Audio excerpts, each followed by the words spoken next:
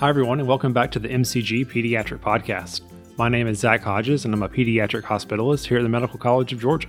Today, I'm excited to bring you part 2 of my conversation with Wiley and Jenny Purcell. We're so excited to share their story of their son Samuel, who has trisomy 13. If you haven't already, I'd recommend listening to part 1 of our discussion before moving on to part 2. And with that, let's jump right back into our conversation.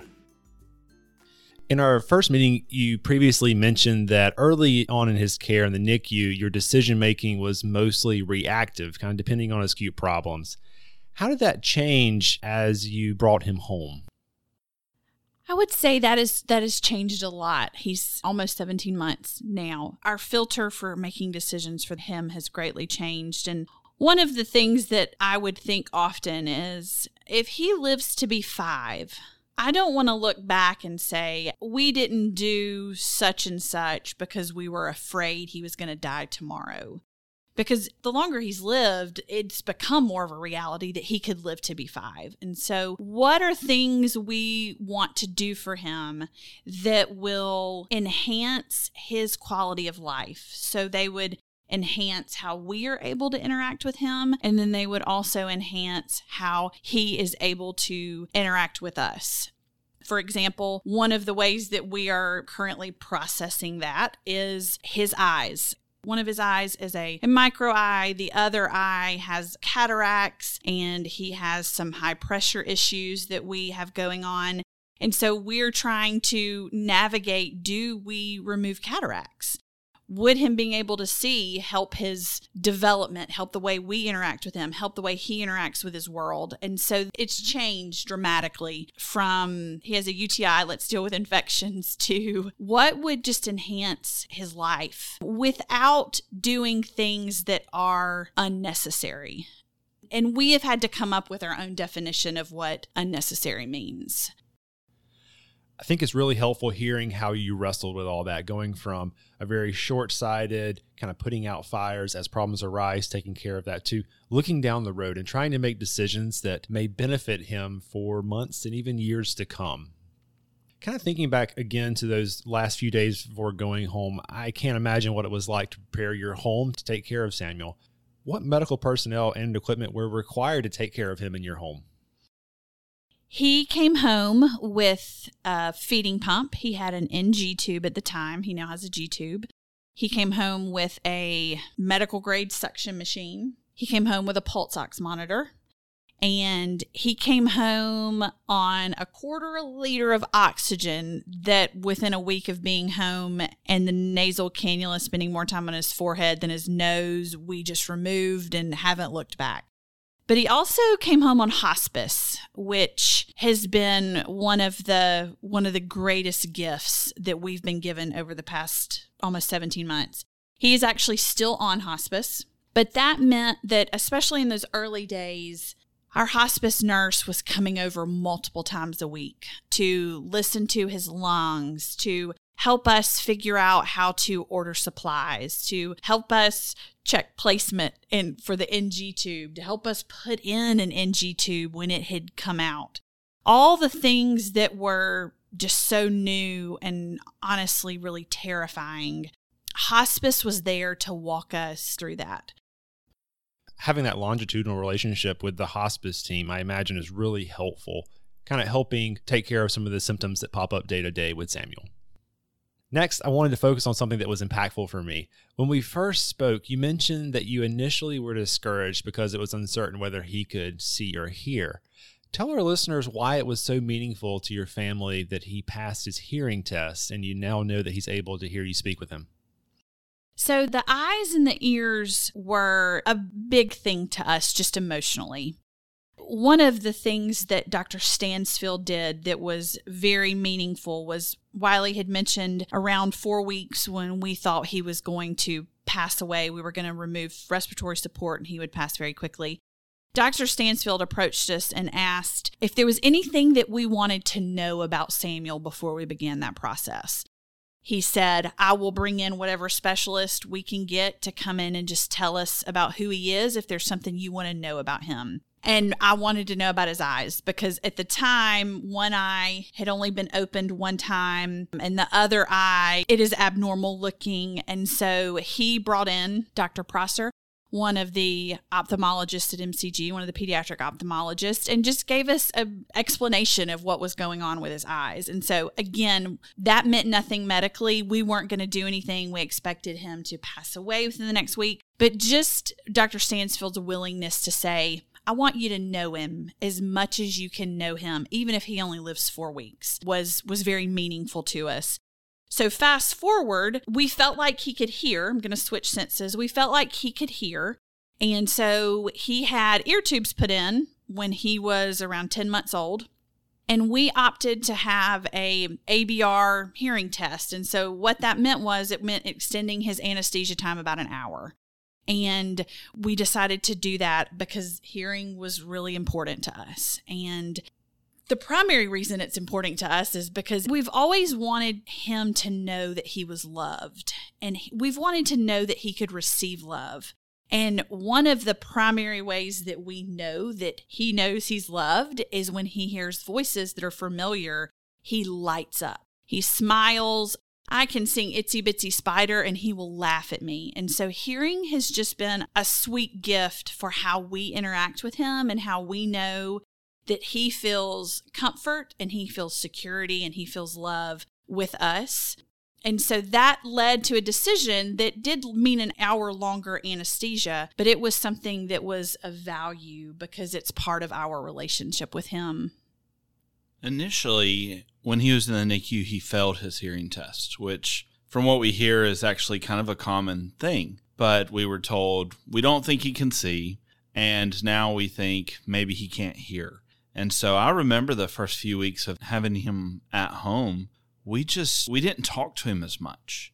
We were thinking, can he hear? Can he not hear? And living in a house with 3 other kids, the doors are constantly slamming, kids are crying, kids are yelling, and he would startle. And so we felt like he may be able to hear something, but we just didn't really know exactly what he could hear, which is what Jenny was talking about with the decision to add that ABR hearing test to really get clarity as to exactly what his limitations were with his hearing. And came back, he could hear everything. That really opened up the door for me to just sing to him and talk to him and see if I can get him to laugh and giggle. And she wouldn't ever tell you this, but she is absolutely by far his favorite person. And so I can get him to smile. She can get him to laugh.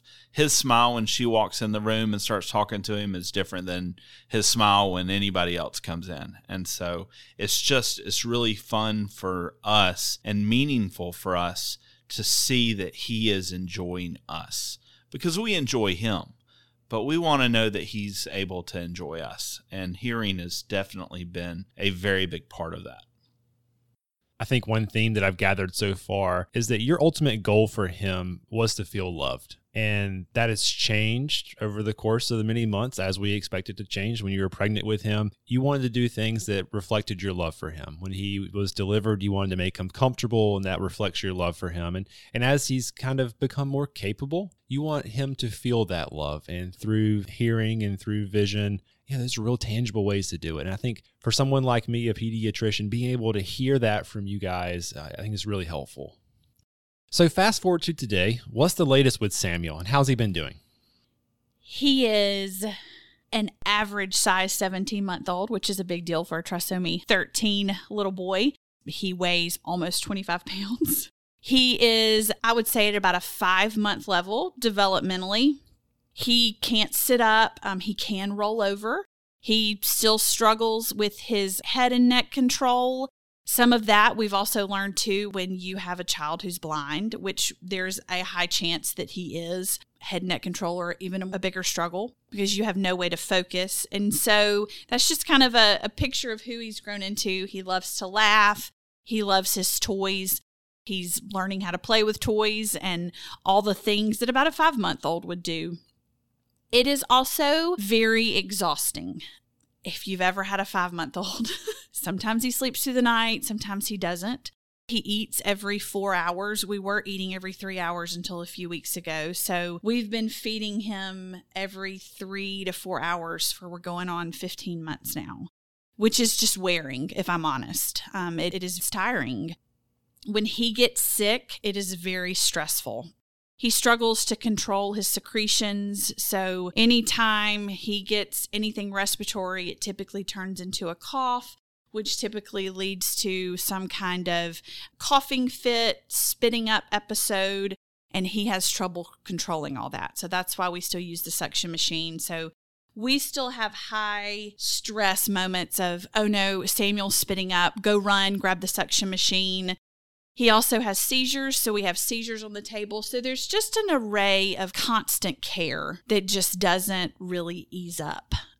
We feel like the heart is worth it, and we're thankful, but we are tired and we are exhausted most days.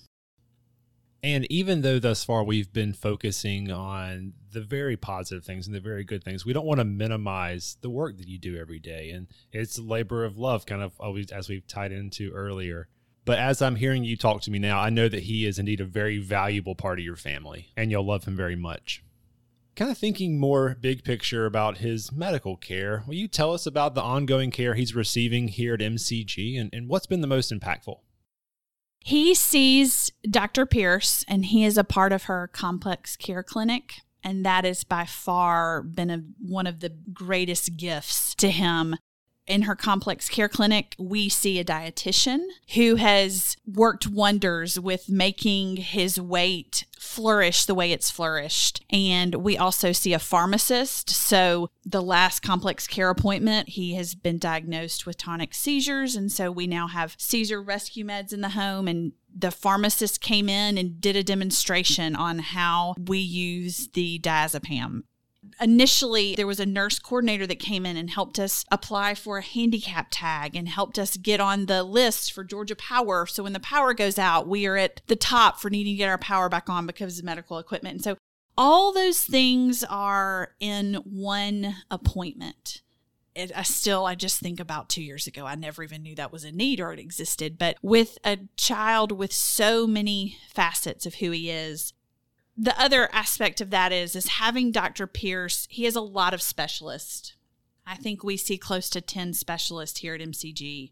And having someone that just consistently knows him and can help us process decisions and process advice that specialists are giving us with the whole picture of who he is has been priceless. And so we are so grateful for Dr. Pierce and the work that they're doing in the complex care clinic and could not be bigger fans. I know that Dr. Pierce's complex care clinic has really taken off over the last couple of years, and she does a really great job in taking care of her patients. And I'm not surprised that Samuel's done really well kind of working with that team. They really are a great group of providers. Kind of thinking outside of medical care, you mentioned previously that occupational physical therapy has been really helpful for him. Will you tell us more about that? I will. He has been receiving occupational therapy since the week after he came home from the NICU. He receives 2 OT sessions a week. And then a couple months after being home from the NICU, we started PT. He has 2 PT sessions a week. So he has 4 therapy sessions a week right now. They have, again, been just a gift to him and to us. They consistently are a part of our life and a part of his life. They help remind us where we've been, which is so helpful. We just redid the goals with his OT a few days ago, and just hearing her read what the past goals were reminds us that he has changed and he has grown. And those reminders keep you going when you are in the drudgery and the day in and day out. So he's rolling over. I have to credit that to his PT. They have also helped us get multiple pieces of equipment. He now has a wheelchair. We've had to get a special bath chair. We also have a stander in our home. All of those things have come because of the work of his therapist and walking us through how you get those pieces of equipment. I wish I had a clear reason as to why we started it so soon, other than it was a little bit of the thinking, if he lives to be 5, I want to go ahead and start it now. And it also gives him stimulation and enjoyment. And so it gets him moving and all things that you would say are beneficial to any child. Therapy has been a large part of his story that we are thankful for. If I remember back when Jenny was telling me, hey, we're going to start having therapists come to the house, I just thought, why does he need this? Like, why do we need another person coming into our house? And early on in COVID, they weren't able to come to the house. So this was another thing that she needed to do with a laptop propped in front of her with Samuel in her lap going through these exercises. And I thought, this just seems like a lot. This seems like too much. Why are we doing this? And that's a very short-sighted view, but sitting on the side, he's stronger. He's able to sit in a car seat a little better. We're able to travel with him differently. And one of the things that people may not think about is that we have a 4 to 5 month old developmentally, but physically, he's the size of a 16-month-old. He's big, and he doesn't fit in that kid carrier anymore. He has to be in a car seat. And what car seat do we get? And the apparatuses that we have around the house, like he doesn't fit in your typical little swing and, moving him from here to there. And so having a physical therapist or an occupational therapist that is very familiar with equipment that can not only hold him, but help him thrive has been really important. And another thing, and it may be selfish, but just like having a teacher send home a good note about your kid, like, hey, your kid had a great day. Having a physical therapist say, man, Samuel had a great day today. Like, it does wonders for your soul. It does wonders for how you see your kid because, up to this point, it's only your view of them. It's just nice to have somebody else to dote on your child and love on your kid. And the perspective it offers is really wonderful. We know caring for children with complex medical needs is a team sport. You mentioned all of the specialists you have working with him at MCG, but we can't minimize the importance of great occupational and physical therapy. So now, again, even thinking more big picture about your family, how have your other children adjusted to having him in your home? So we have a 7-year-old, a 5-year-old, and a 3-year-old at home. And initially, when we got the diagnosis, we were trying to think through how is this going to impact our kids. We actually contacted the school for Nolan, our oldest, and let them know, hey, there's a chance that during this school year, he's going to lose a sibling. And so the school stepped in and he would go see the counselor, once a week, once a month. He just had a contact point at the school so that if something were to happen, he would have a relationship built. And we thought, the 5-year-old and the 3-year-old, they're probably not going to remember this. And as Samuel has continued to thrive and continued to live, their relationship with him has evolved. He's not just this kid that was kind of walled off in this little care area, and it's someone that they get to interact with, someone that they sing songs to, someone that they tickle and they get in trouble for kissing all over. They love him. They love to make him laugh. They love to help. We recently went on a little road trip, and the oldest, Nolan, sat in the seat next to Samuel, and when it was time to feed him, Nolan hooked up the G-tube, and we started the pump, and when Samuel started coughing, Nolan was able to look and say, Mom, he's about to spit up. Mom, he spit up. And so we pull off the side of the road and suction him out. And so they have really taken on a lot of the responsibility for at least monitoring and watching him. And just to know that they enjoy him and get to see him be enjoyed by them is wonderful. And then get to see him enjoy them is pretty wonderful as well. It seems that they've been very valuable in helping you love him, and kind of coming back to that theme of this conversation, wanting him to feel loved, wanting to love him is pretty much the core that I gather. It seems that they've done really well. Wiley and Jenny, this has been such an interesting conversation. As we're getting short on time, is there anything else you'd like to offer our audience of pediatricians and other healthcare professionals about how to best take care of children like Samuel and their families? So what I would like to say to the pediatricians that are listening or the neonatologists that may be advising parents that are in a similar situation as us is that historically the literature and the view and the prognosis of children like Samuel with this diagnosis of trisomy 13 or 18 has been pretty poor. And I think in some cases, it's right to be pretty poor. But for kids like Samuel, who don't have any major malformations, but does have this diagnosis of trisomy 13, each kid is different. Each kid's life has the potential to be different. And to just say, oh, your kid's got trisomy 13, they're probably only going to live a few hours if they make it to term, and the average life expectancy is 8.5 days, and only 10% make it to their first birthday. To just tell a parent that without taking into consideration all the things about this child that makes them who they are, I think can be destructive.